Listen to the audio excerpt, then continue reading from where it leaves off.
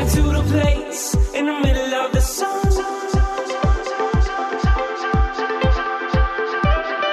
And we'll sing this song, sing it one by one. Hello, podcast listeners. Welcome to I Do Podcast. Thanks for joining us on this lovely Wednesday or whatever other day you're listening to it. Yeah, we're recording this on a Wednesday, but you'll be listening to this in the future. Who knows what day it'll be, but hopefully it's a good day for you. Yeah. And hopefully today's show will give you a lot of great advice. I know it was great for us.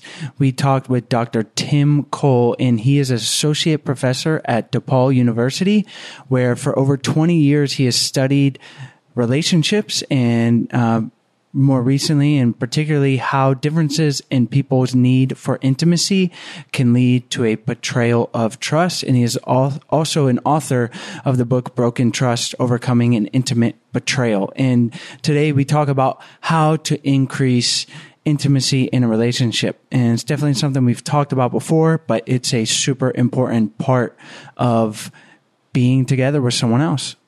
Yeah, we really focused on a lot about understanding your attachment style and your partner's attachment style because, we've talked about this briefly, but I really didn't realize that your attachment style had that much of effect on how you perceive intimacy in your relationship. So really understanding your attachment style really can help you and your relationship with your partner. Yeah. And one of the other things we've talked about before, but like trying new things, it's something Sarah and I, 2018, we got to do because we get stuck in our routine. We've been together for like 8 years now. We know each other 9 years, whatever.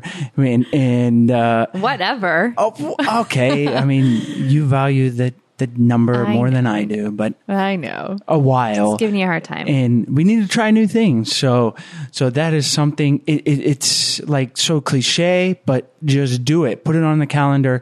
Listen to what Tim has to say about it and all the other great tips that he gives. Some of them are definitely new. We haven't heard before on the show and a great way to help your relationship. So also, listen towards the end of the interview where we give a sneak peek at an exciting new podcast that we have in the works. So stay tuned for that little in the works teaser. Yeah. It won't be out for a while, but it'll give you a good little hint of what's coming. Yeah, we're excited about that. So check that out. And as always, we love hearing from you guys. We appreciate those 5-star reviews. Subscribing on iTunes definitely helps us out. And we love you guys. We appreciate you listening and enjoy today's show. Today's show is sponsored by Songfinch. Songfinch brings your stories, feelings, and memories to life through one-of-a-kind songs from scratch. I just got my song back that I wrote for Chase, and we'll be playing it later in the show because it is so good. Songfinch's custom songs are the perfect gift for Valentine's Day. And as a special offer, you guys can get 10% off by visiting songfinch.com. That's FINCH, songfinch.com, and entering the promo code I do.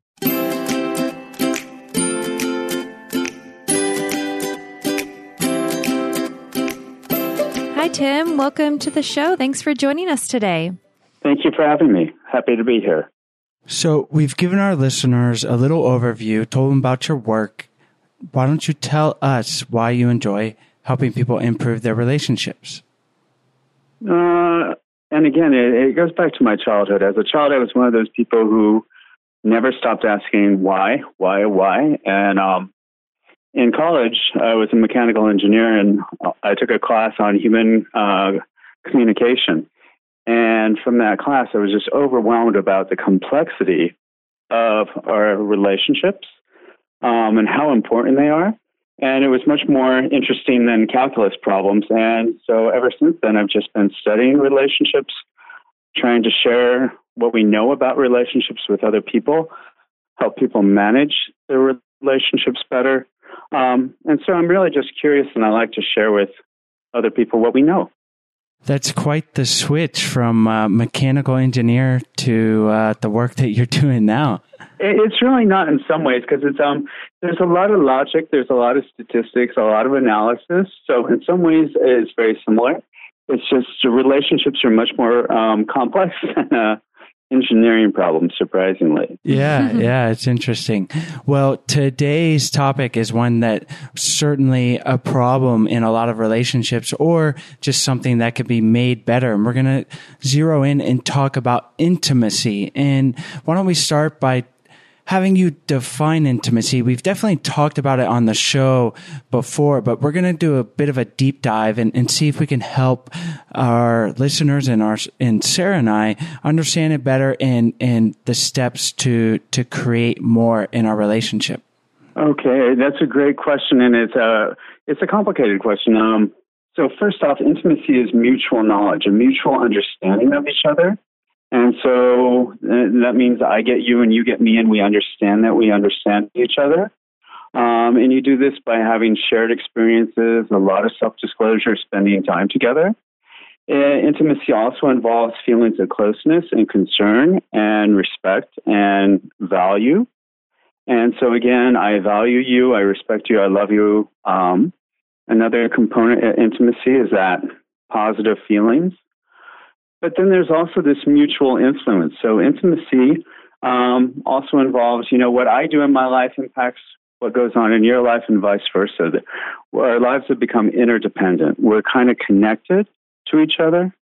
And so again, there's that knowledge component, that closeness, those feelings of closeness, but also that direct impact on each other's lives. And one of the things that we hear about often, and we've found in our relationship a little bit, is as the relationship grows, it kind of, things can stagnate and we might really know each other. It's almost we know each other so well that it's a detriment that we don't do the things we do early in the relationship. So it's almost like too much intimacy in one area of just knowing each other. We might not continue to try to know each other, and we're constantly evolving humans. So when Sarah and I met 8 years ago, we're different people now. So I think it's like this ongoing process. Can you talk a little bit more about that? Yeah, so you hit the nail on the head. What happens is that when you first meet someone, it's really fun because you're learning so much about each other. And that discovery process, you're learning novel things, exciting things. And so that people tend to be very happy. It releases a lot of dopamine in that process. At a certain point, though, once you kind of know everything about each other, know your partner inside and out, it's hard to have that release of dopamine or happiness or satisfaction that comes from that process of getting to know another person.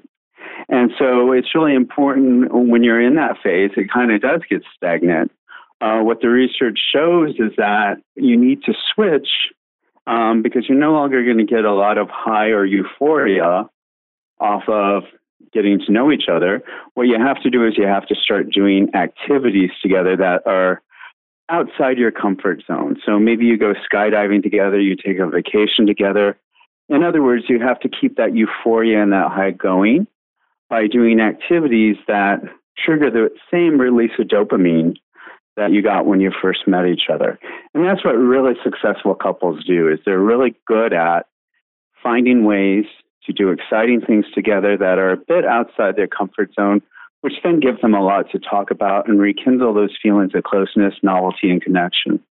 That's a great point. We've heard it before. Maybe this time Sarah and I can actually take it to heart, because I think we're thinking the same thing. Is we don't really do that in just personally in our relationship. I think both of our personalities were very kind of just like we don't. We live a pretty exciting life. Like right now we're in Costa Rica. We've traveled, but that's just kind of almost like what we're used to. And then, so we don't really get out of our comfort zone. We're kind of homebodies. We're fine with staying home, watching Netflix. We all have a 2-year-old too, so it makes it harder. But I think that's something, Sarah, what do you think? 2018, we make an effort. Yeah. The first thing when you said skydiving, I was like, okay, I don't want to do that, but I want to do, cage swimming with sharks. Oh, Did yeah? you do that? Cage Yeah. diving? Let's do it. I'm That's in. pretty crazy for me. And so the planning of those activities, the doing of those activities, the talking about it afterwards, again, you're going to feel like you're madly, newly in love with each other. And what you said is what most couples do. They get stuck in a rut because they like habits. And so couples go to the same restaurant, they order the same dinner, they sit there, and there's not a lot of novelty going on. So it's really important to do those novel, exciting activities that, again, you haven't done before. All right. Well, that's news to me. Cage diving. Sarah wants to do it. So I'm already excited and Go for I'm it. already feeling, that the juice is going, like exciting. So Yep, and that's exactly what successful couples do. They manage to keep doing that.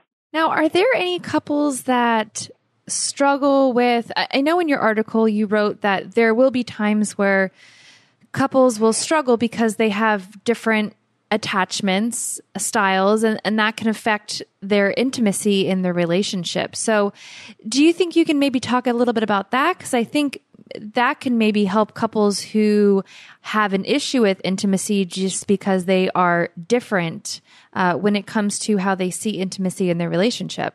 Yeah, so you ask a really great question. When it comes to romantic relationships in particular, people have different needs and different comfort levels with intimacy. They have different definitions of what intimacy involves or entails or means.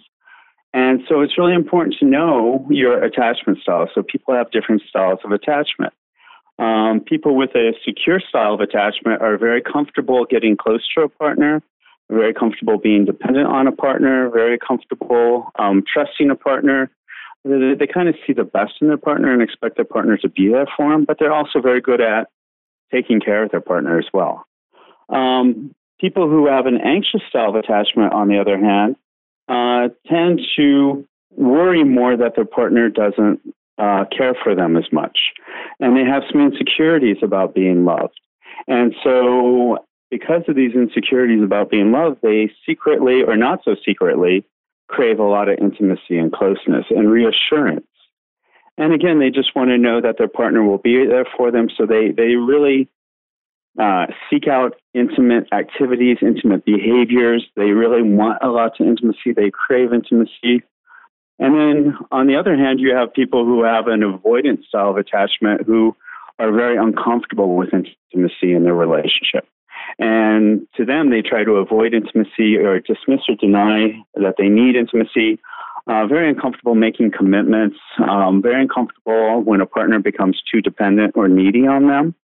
And so the simple act of watching TV together, so two couples watching Netflix together at night, for someone with an anxious style of attachment, that may not feel very intimate.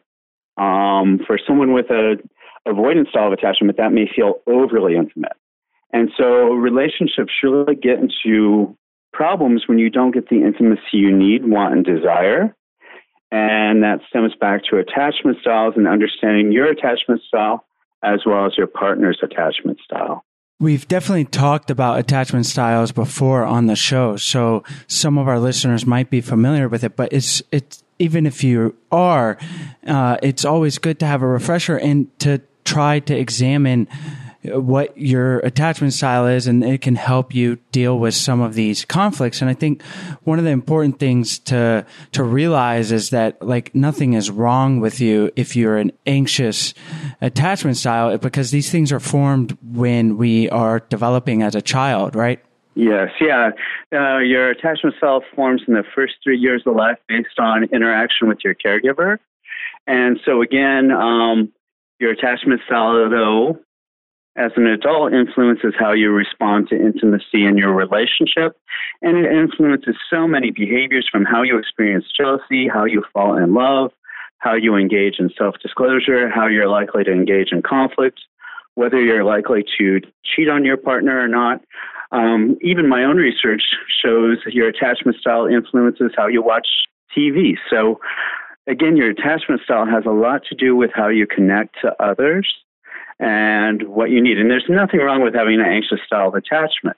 What is helpful is to be very clear about what your expectations are and find someone who can meet those expectations, or at least talk to you about your expectations and have those honest discussions about having your needs met. So if somebody is relating to having an anxious or avoidant attachment style, they shouldn't be sitting there saying, oh, how do I become more secure? Or do they? Do they try to work to change their attachment style? Or is it just something that they need to work on everything else around that? Oh, no. It's a great question. It's one of the questions that comes up all the time in my classes. And what I recommend to students and other people I talk to is that you can change your attachment style, and it's not impossible to do it. It requires, some effort and some work. And the key things to do this are to have those discussions with your partner where you tell your partner, look, I may have an anxious style of attachment. That means I may reach out to you a lot. I may need a lot of assurance to you a lot. If you could be available and responsive to me over time, I will become more secure. So the research shows having a partner who is available and responsive to your needs makes you more secure.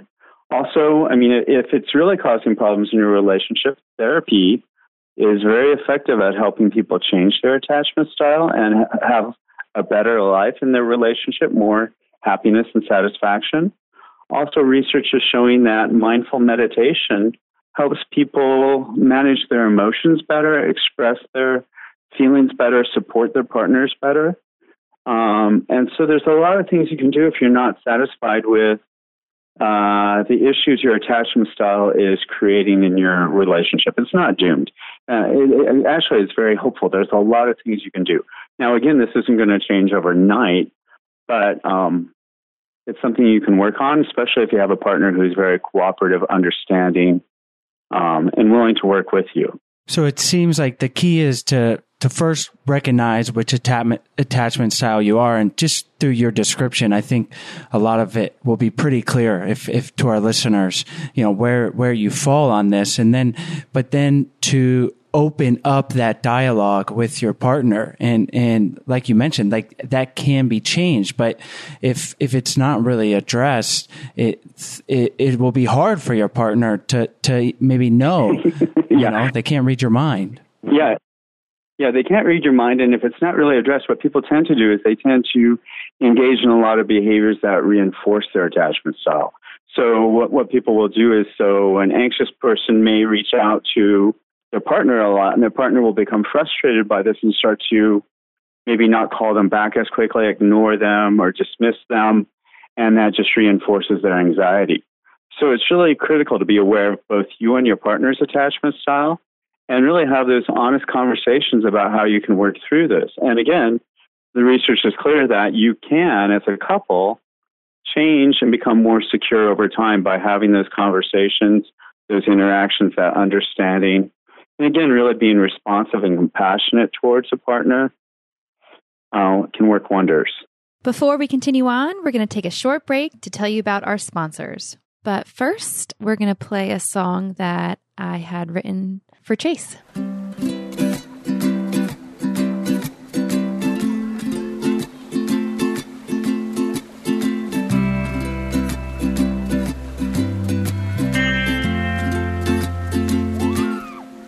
It was the last night of the year. I saw you saunter by and my mission was clear. I just had to meet that sexy surfer man. You might be running with a big bad bunch when I saw your brother reeling from a soccer punch. But I'm pleased to say you're no meaner than a lamb. It wasn't long before I knew I'd be climbing. That is so cool. That is actually the second time we've listened to it. We just got the song back, and it sounds like we were like, man, this could be on the Billboard Top 100 maybe. Jack Johnson, right? Could be singing it. Jack Johnson vibe. But it's so cool because it tells the story of how we met, and she puts in all these cute little details, some of them not so cute, as Sarah doesn't like when I tell the story, my brother getting sucker punched, but she got that in there and it still sounds cute. So I knew it'd make you laugh, and we always joke that instead of telling people how we met, it always turns into how his brother got sucker punched on the night we met. Yes. So it's in the song but it's just tells a really cool, beautiful story of how we met, and then like our life, and then going forward, chasing waves. I'll spare you my singing, but the very chorus catchy. is I catchy. like have it stuck in my head now. I'm gonna be singing it for the rest of the day. Oh, it's super cool, and it's easy to do this, and I think it just makes an amazing and heartfelt gift. Yeah, it was super easy. I went onto the website. It just asked for what type of occasion this is for, and I was just doing it just because. And it just asked a story of us, gives you questions to answer, suggestions to help you write your song. And then it asks the type of genre you want your song to be, the type of vocalist, and then it puts it all together for you. And 7 days later, you have this amazing, one-of-a-kind song. So if you're looking for an amazing gift this Valentine's Day for your honey, then you should really check out Songfinch. They're giving a 10% discount for our listeners. So you can go to songfinch.com and enter the promo code IDO to get 10% off your song for your honey for Valentine's Day. Yeah, and they have a songwriting community of over 250 professional musicians, and it's growing every week. So these guys are good. You hear the girl singing our song, like she's that amazing. could be on the radio. Yeah. You know, is in the lyrics. It's all really beautiful. Even if you you want the song, but like just the lyrics were amazing, and so really love it. Valentine's Day coming up, guys that are listening, it's kind of a no-brainer. I mean, your girlfriend or wife is going to love this, and girls, I really loved and enjoyed hearing it. Yeah, so go on over to songfinch.com and enter the promo code IDO and get 10% off your song. And all of this is really about better communication, better relationship, and more intimacy. And we mentioned earlier trying novel things as a way to create more intimacy. So once we understand our partner's attachment style, we're communicating in a way that's going to be beneficial to them if they're anxious or avoidant, make them feel more secure. What else can we do in a relationship to try to create more intimacy when it's outside of that first year? Now we know everything about each other. We're trying new things. Are there any other things that we can do? Well, one thing I recommend that all couples do is it's a really simple thing. And what I tell couples, check in with each other on a daily basis. And what that really means is just put your phone away, that email away, turn the TV off, and face-to-face, just ask your partner, hey, how are you doing? I care about you. I want to know how you're doing. And that simple checking in on a daily basis, it really does make people feel close, connected. It makes partners feel valued, loved, and respected. But it also gives the opportunity for issues to come up. So many couples get in the habit of cross-talking where they talk past each other, or they ask, hey, how was your day? And then they don't listen to the response or go, oh, that was great. And so you want to get out of those habits and just really try to check in and have a moment or two. And it doesn't have to be serious. It doesn't have to be heavy. But just really checking in with each other and trying to make each other feel understood and cared for. And again, issues may come out of those moments that allow you to address problems before they fester. And that can create more intimacy and closeness in a relationship. And it really does show your partner how much you care about them. That's a great tip. And like so many of the things we talk about on the show, it's not rocket science. It's not, hey, check in with your partner. It's not like some crazy thing that you research for 50 years to try to find out. But that's what makes relationships so hard and why they always require work and mindfulness and attentiveness.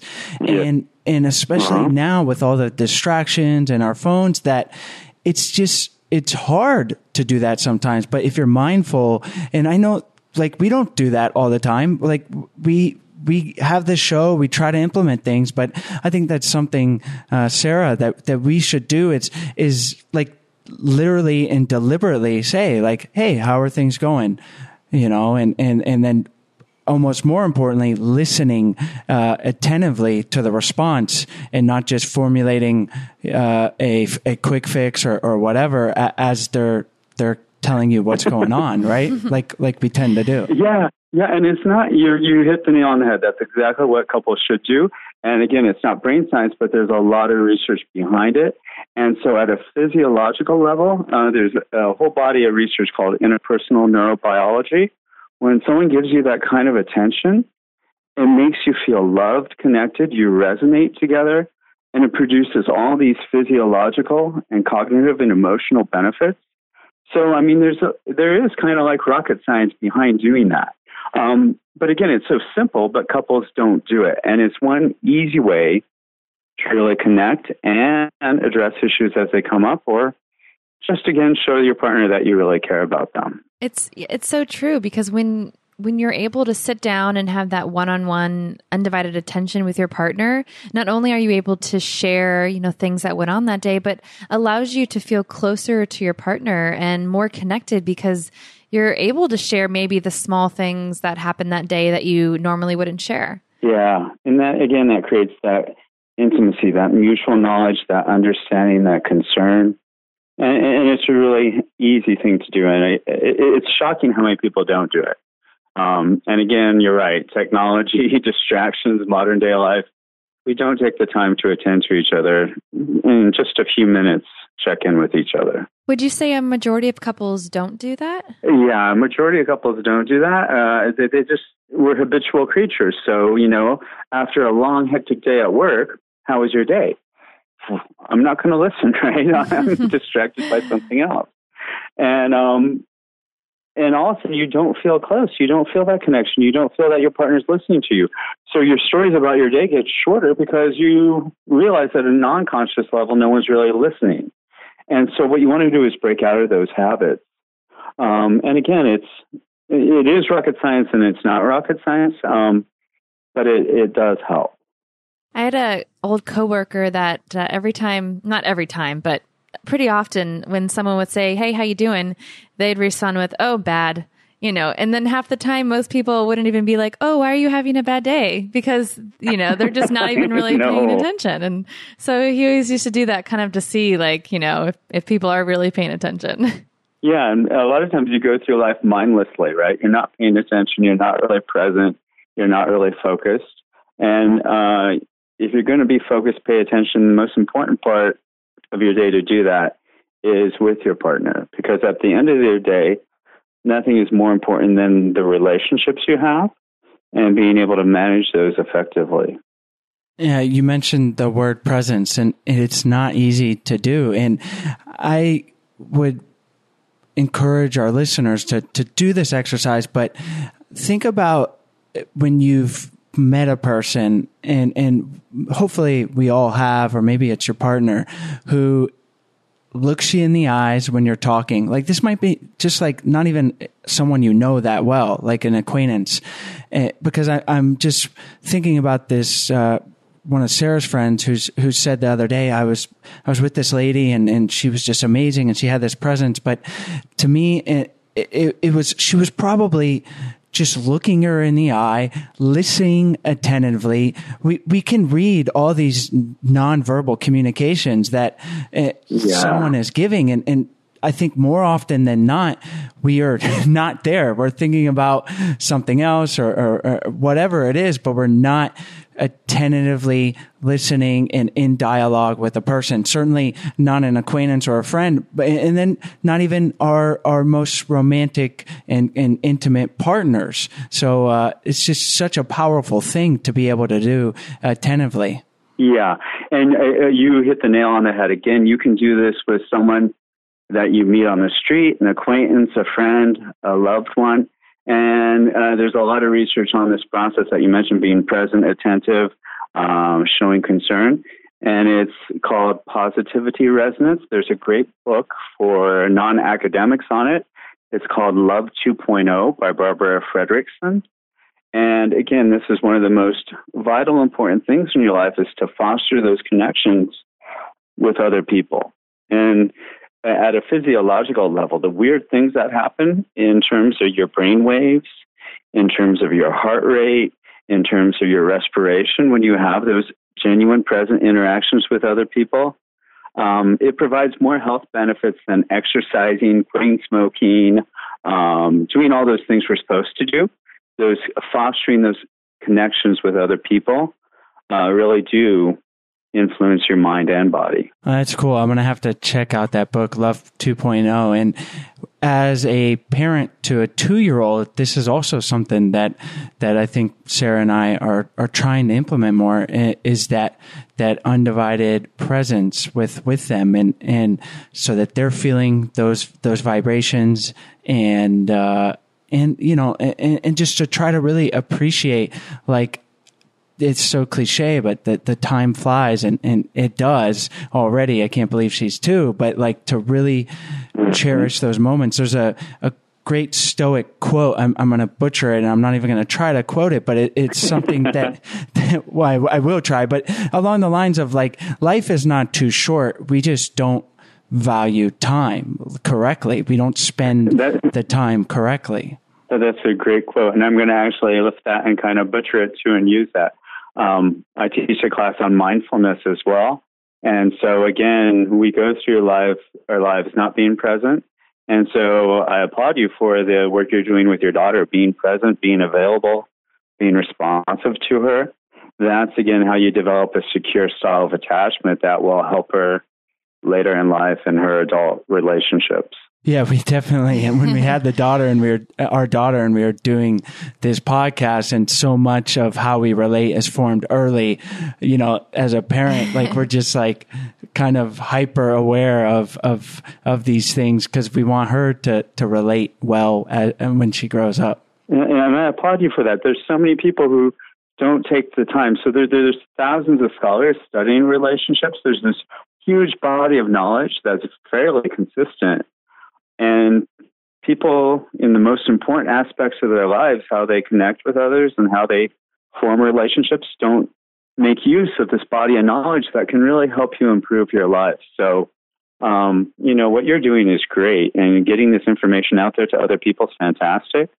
And again, I totally applaud what you're doing. No, thank you. Thank you. Yeah, we're just interviewing the experts like yourself, and we do feel it is an interesting thing that you hit it on the head of it's such an important aspect of our life, but it seems like this subcategory of things that are important to talk about, like in Western culture, when it's like really the most important thing. And along that same vein, I wanted to ask you, so you're a professor at DePaul, and you mentioned you teach a class on mindfulness. Do you teach any classes on relationships? Oh, yeah. I teach a class on attachment. I teach a class on close relationships. I actually teach a class on deception and infidelity. I teach a class on how evolution influences our interactions with other people.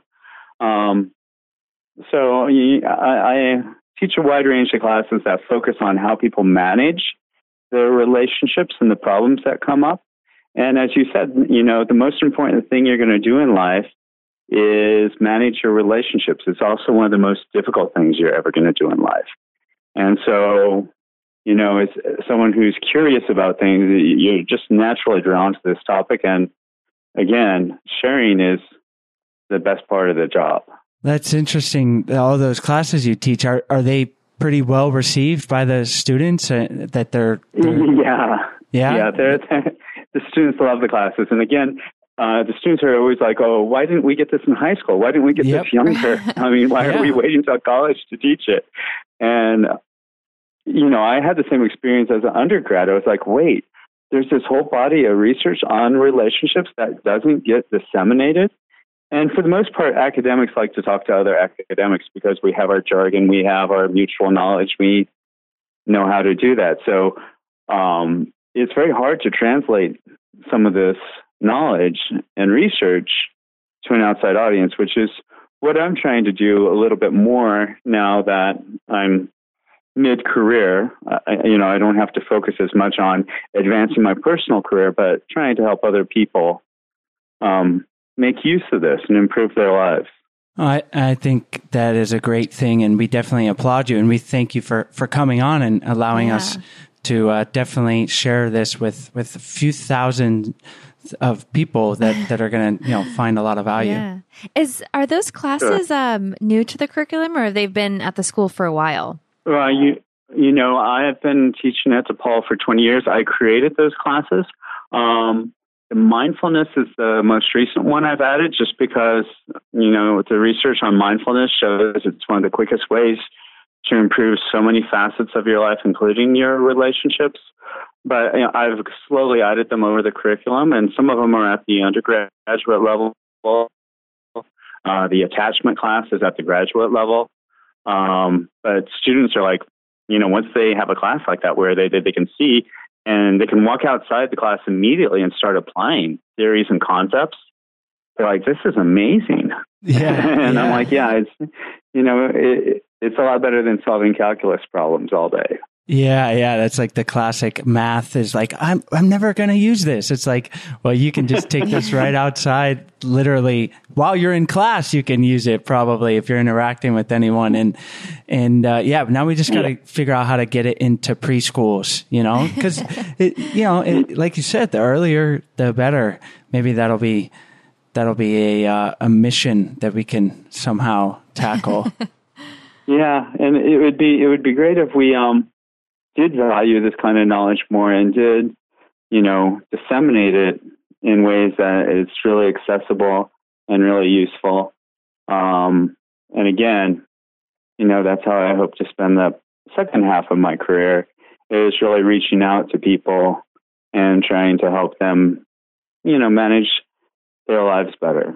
I do have one more question before we wrap up, and it kind of goes back to attachment style with children. And you mentioned being mindful and present with your child is a great way to help their attachment style. But do you have any other tips to help now that Stella's 2.5, almost 3? We have like 6 months to get in, everything. No, I'm kidding.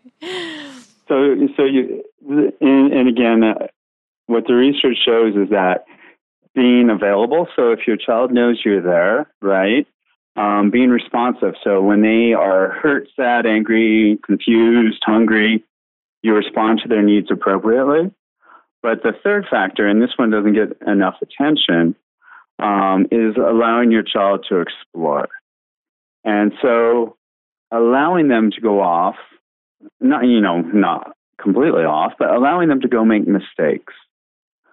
Allowing them to hit their head when you see it's going to happen. And you're like, I could prevent it. But, Gerard Diamond, a very famous anthropologist, says that cultures where people are the most secure as adults are where they were allowed to explore as children, but they knew the minute they got in trouble that their caregivers would be available and responsive. And so a lot of times in the U.S. right now, we have overly protective parents who don't encourage exploration, don't encourage their kids to make mistakes, try to prevent their kids from making mistakes.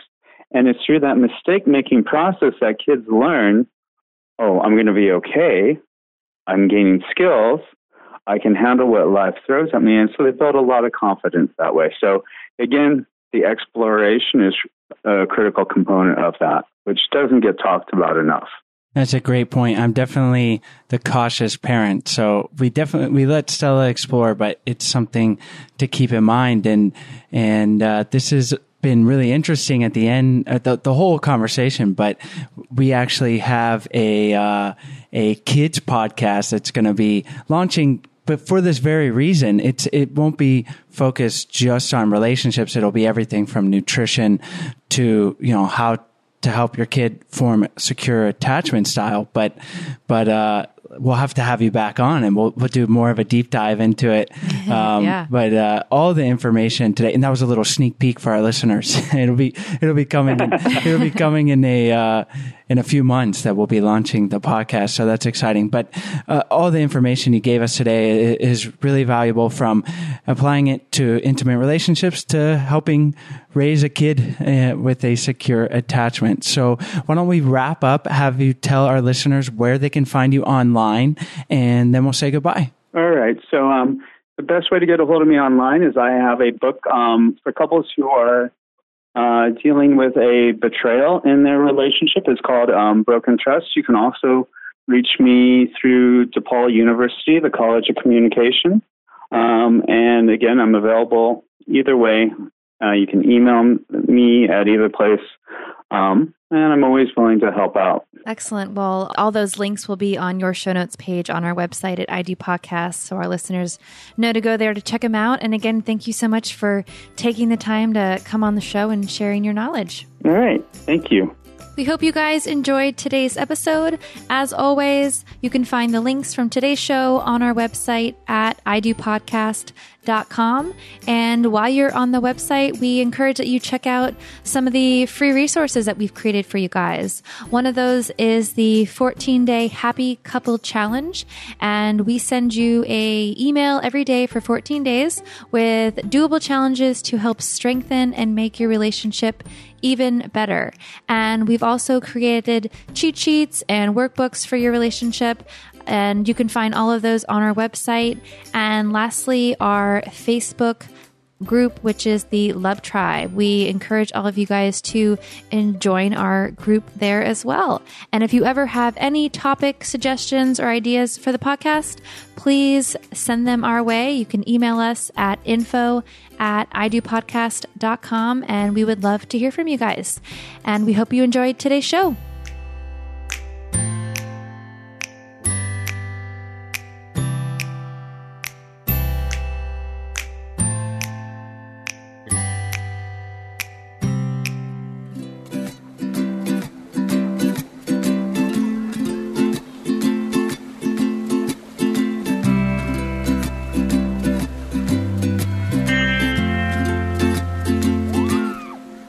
It was the last night of the year. I saw you saunter by and my mission was clear. I just had to meet that sexy surfer man. Then I thought you might be running with a big bad bunch when I saw your brother reeling from a soccer punch. But I'm pleased to say you're no meaner than a lamb.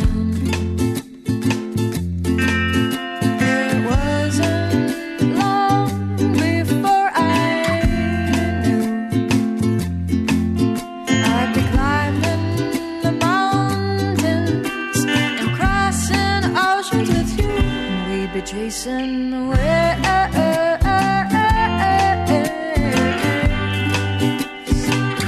We'd be chasing the waves.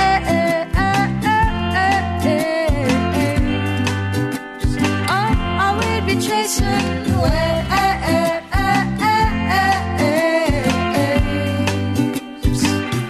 We'd be chasing the waves.